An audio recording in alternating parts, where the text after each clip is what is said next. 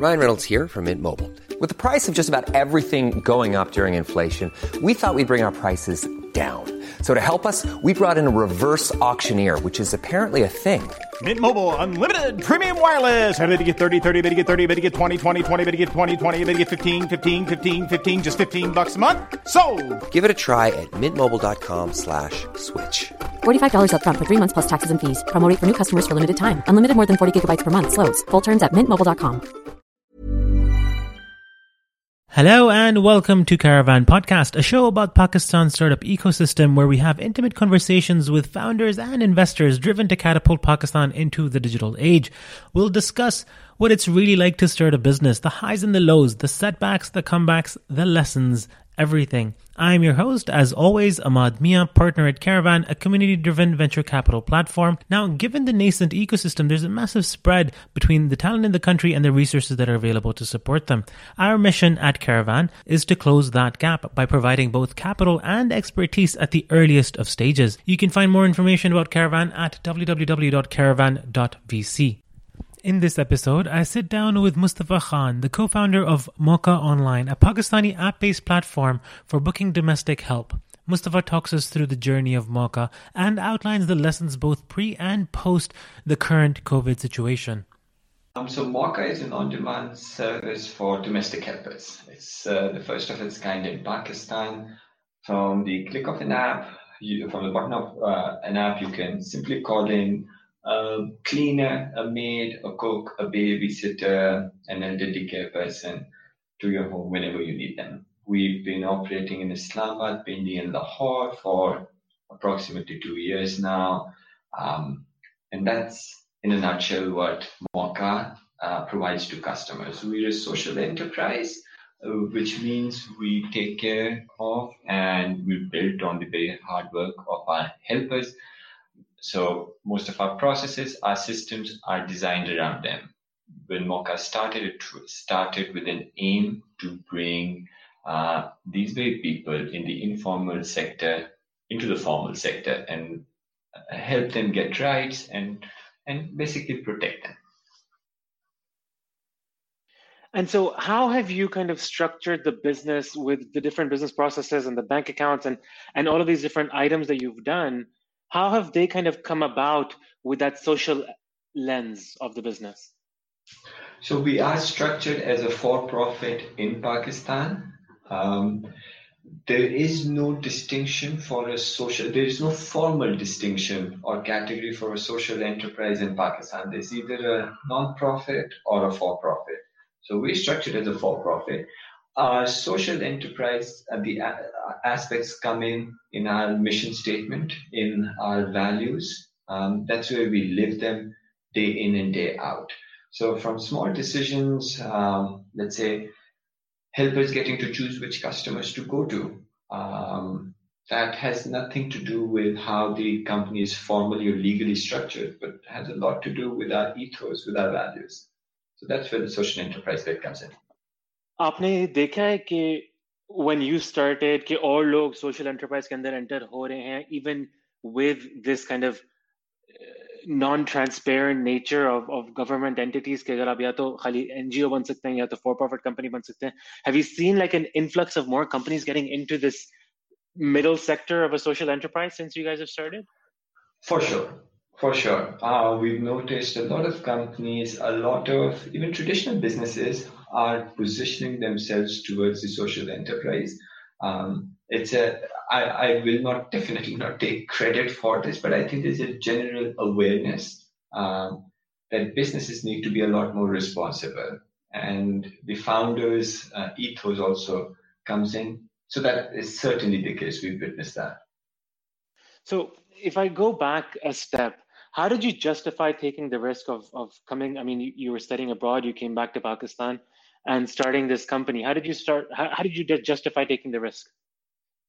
Ahmad, we're very privileged, both Sunny and I. Both of us have great degrees. We've had great corporate jobs as well.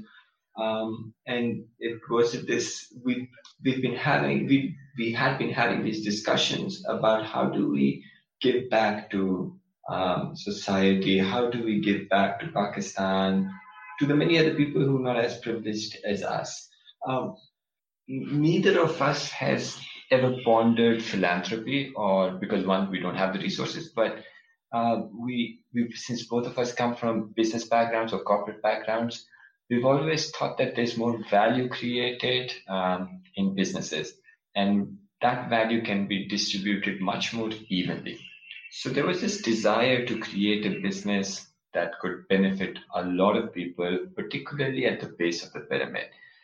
That was the initial desire, and we explored quite a few options, and almost, well, all of them failed except one, which was to serve the domestic helpers and bring them and offer them an alternate way of earning a livelihood.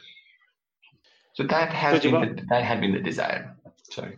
So जब आपने शुरू किया and you were looking into the ideation of Mauka and how you're going to create the business processes up, and you have a business that's both supply side and demand side, and both of those you have to create. How did you kind of create the process of onboarding helpers, and how were you able to get the first 1,000 customers? So onboarding the helpers was the more difficult challenge for sure. It required a lot of humility, and it required actually physical outreach. So Sunny and I both spent a lot of time in slums across Islamabad. We would sit with the community elders and leaders. We would sit with our target audience, which were females already employed as domestic helpers around town. And we tried our best to listen to them. We tried our best to understand what were the reasons what were the things that we could create that would compel them to join us.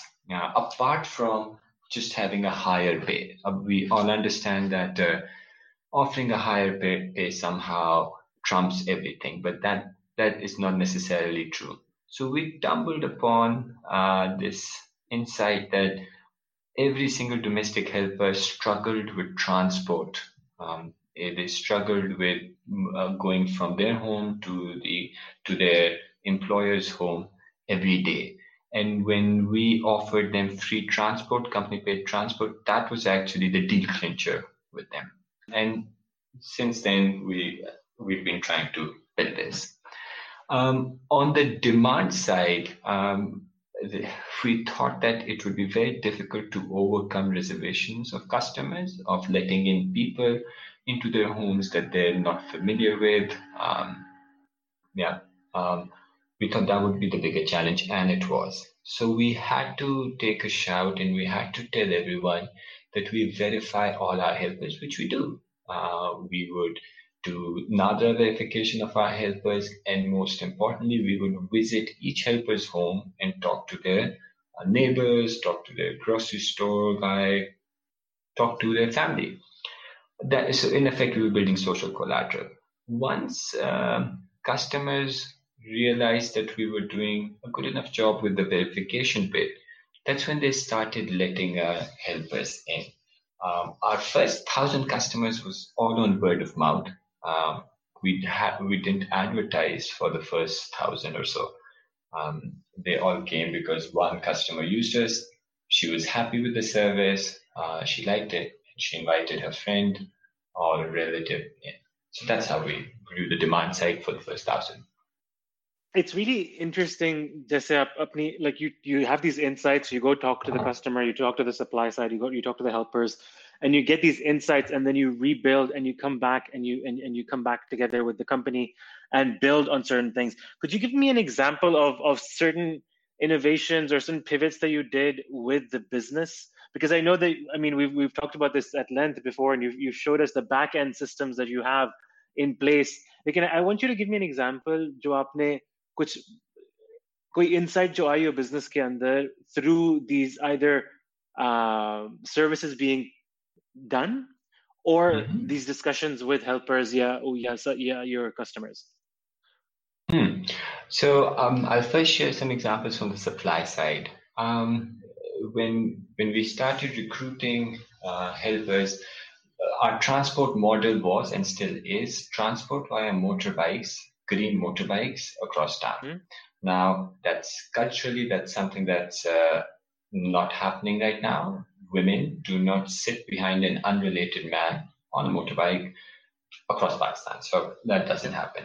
So we were trying to convince the ladies, we were trying to convince them to please join us. And there was a lot of reluctance. It took us a while to understand that the reluctance wasn't really theirs. The reluctance was from the male members of their family. And of course, our gut reaction was to approach the men and explain to them what we were doing. So we went to slums. We sat with them where they were more comfortable and tried to explain what we were doing, tried to explain the economic benefit of all of this. But there were no tangible results. And then once we actually called a few of the male relatives, the husbands of potential helpers, to our office. We thought this was going to be an inconvenience because, see, there's this person who's already reluctant to have his wife join a company. And now the company is saying, hey, why don't you come over to our office first and meet us? So it was counterintuitive at that time. But when the men did come to our office, we noticed how in awe they were of our office. We were at that point in time at the National Incubation Center. So that's a very impressive, a huge space. And we kind of pretended that this was our entire office. All of this was us. And they got sold because all the men had previously worked in offices. They had worked for sort of corporate employers.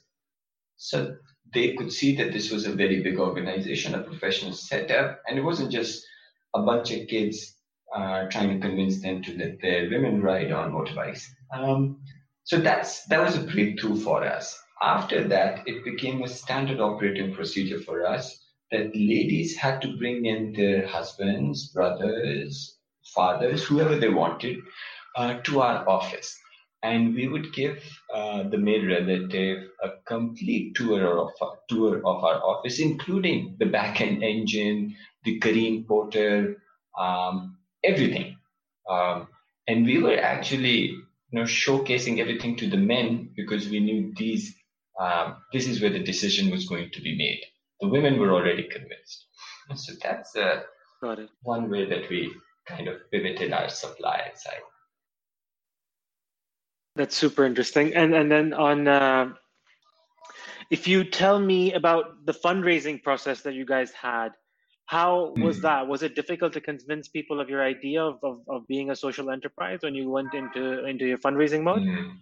Oh, it was actually. We didn't know what was helpful or not, whether telling people about the social aspect was good or bad, to be honest. I personally couldn't read potential investors. When we would mention the social aspect of it, people would say, oh, okay, so you guys are in it for just the helpers. So, you should go for some non-profit kind of an arrangement, and that's about it. When we would highlight only the business aspect of our deal, or when we would say, we're trying to disrupt the domestic help segment, there would be a pushback because it was too new at that time, and also because domestic help as an industry is so entrenched in our culture. Everyone has some form of a domestic helper coming to their home, and everyone is used to that way of working only. So it was very difficult for people to understand that we were trying to bridge two worlds, and one of the reasons we were trying to bridge those two worlds was it went into the business model. Because if the helpers were happy, if the supply side was happy, we could grow the supply side quickly. And with growth in the supply side, demand would flow in. And we've seen this throughout the last 2 years. It's always been the supply side that's been the bottleneck, not the demand side. So it was very difficult to convince early potential investors. And so then Caravan was our first and earliest investor, and I think it was Jawad's gut feel maybe, or something along those lines, that he jumped in. I still don't know, Ahmad, what exactly convinced him. I still don't know. But whatever it was extremely helpful, not just because of the cash that it brought in, not just that, but because it, one, signaled to us that, hey, we could fundraise in Pakistan, and two, it signaled to other investors that other people are interested in this, so we need to jump in as well. Nice.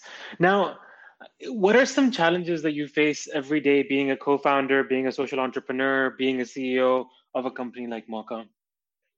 I think getting drowned in the operations. Looking back, Mauka is a very high-touch service.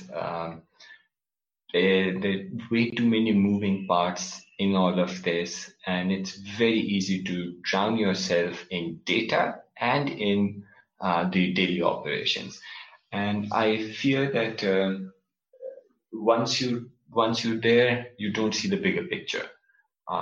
So that's been a struggle for me to climb out of all of this and say, no. It's okay. I know there are bad things happening, but the team will take care of this. Or it's much more important for me to stand on the balcony and look down on what is really happening. So for me, that's been the biggest challenge. To be able to step out of the details. Now, we're in a very crazy period. We've discussed this period. Everyone is going through this pandemic, and it's hit their businesses in many different ways and shapes and forms. Tell me specifically how COVID has hit your business and how you guys have been pivoting. What has the last 2 months been for you guys? So it's hit us really bad because suddenly we went from 100 to 0. We had to stop operations, and even if there wasn't a lockdown, customers would still be very apprehensive about having somebody come in, and also it would be supremely irresponsible of us to continue to send helpers to customers' homes and risk a contagion. So basically, all revenue dried up immediately. So it was, of course, panic in the first couple of weeks. We didn't know what hit us. And we were wondering, what does this really mean? What will we survive or will we not survive? And of course, one starts to think of the traditional ways of survival, which is get some more cash and try and fight this out. But we got good advice, and we realized this is no way. We don't know the duration of this pandemic, and probably that's the most difficult thing about the pandemic, just that we don't know when this ends. So we said, all right, we've been pivoting ever since. Our first pivot was actually trying to manufacture things, trying to do distributed manufacturing through our helpers. We manufactured some face masks and sanitizers, and customers and donors actually donated. So those face masks and sanitizers were distributed for free within the communities, within the slums and Kachi Abadis across Islamabad and Pindi. So that was our first pivot. It was meant to see if we could do some form of distributed manufacturing. We learned a lot from that. The next pivot has been a move towards businesses. We realized that while consumers are scared, there are still businesses that have to operate, sort of are in the essential space, or they've been locked down for too long and now they want to return to some normalcy. So we pivoted towards them and have been serving them with a disinfection service. Now we're growing that disinfection service to include a few additional services, primarily related to cleaning and all. So that's been keeping us busy, this particular pivot towards businesses. On the operation side, this pandemic has actually helped us hunker down and create the processes for the future and create the systems for the future. So we're operating without Careem at the moment. Careem is also equally shut down. So it's helped us develop a brand new transport mechanism, transport infrastructure, and that it gives us a lot of hope for whenever this is over to stick with this transport mechanism. We're also operating because we were in a cash cutting mode. So we let go of our call center. Our call center wasn't just handling calls from customers, but was also handling operations for us. We let go of the call center and automated quite a few of those processes with our helpers. And so far we've been operating without one, and it's going all right. So yeah, this has been the blessing in this pandemic. So these are some pivots we've been trying. It's super important for people to realize, there are different instances in life that happen that you cannot plan for. And just to see how you guys have acted in the last month, 2 months, like over our calls and the stuff that you guys are doing. You guys are also raising funds. I'd love for you to tell people about that. It's very interesting. It's very rewarding for me to see, like you either get into a slump and you don't do anything and you're like, you know what, like I don't know what to do anymore. Or there's this proactive nature where you're like, okay, this is what we're going to do looking forward. This is what we can do today. These are the different kinds of elements that we can do. And that really shows the kind of person, the kind of entrepreneur that you are. And you and Sania and the team of Mocha is. And I find that so important for people to kind of realize and kind of take their lessons from what you guys are experiencing and what you guys have done in this journey and in this time period. Thank you for saying that, Ahmad. We had our moments actually. I think we spent the first week playing the victim, sulking about it and just cursing our luck. But then that was it. I think everyone needs that space to just do that, and I'm glad that it lasted about 5 to 7 days for us. And then we said, okay, I mean, we don't have an option. We just have to bounce back and do something different. And we had great advice. We've had great coaches, mentors, and investors, and they've helped us get out of this. So fundraising is something that we are very actively doing. We're in later stages of talks with Acumen as well. So hopefully that will materialize, and that will get grant funding. And then there was another accelerator we were part of, the GSBI. So we're trying to get some sort of funding from there as well. We've done very actively, we've raised some donations. So that extends our runway as well. So of course, in these times, managing and acquiring cash is incredibly important. We also realize that this window to acquire cash is also very small. As this pandemic stretches out, people's propensity to give money, whether those are larger checks in the form of grants or equity investment, or the smaller checks like our customers are giving us for donations and all, they will very soon dry up. So there's been a very small window. We're trying to make the most of it. It's very, very, very interesting to hear how you guys are doing that. Mustafa, last question for you. If you could describe 3 of the most important lessons that you've learned in your journey from starting Mocha to today to the rest of your life, what are some of the 3? What are 3 of the most important lessons that stand out to you? So these lessons are going to have a little bias in them. They are informed by our recent situation.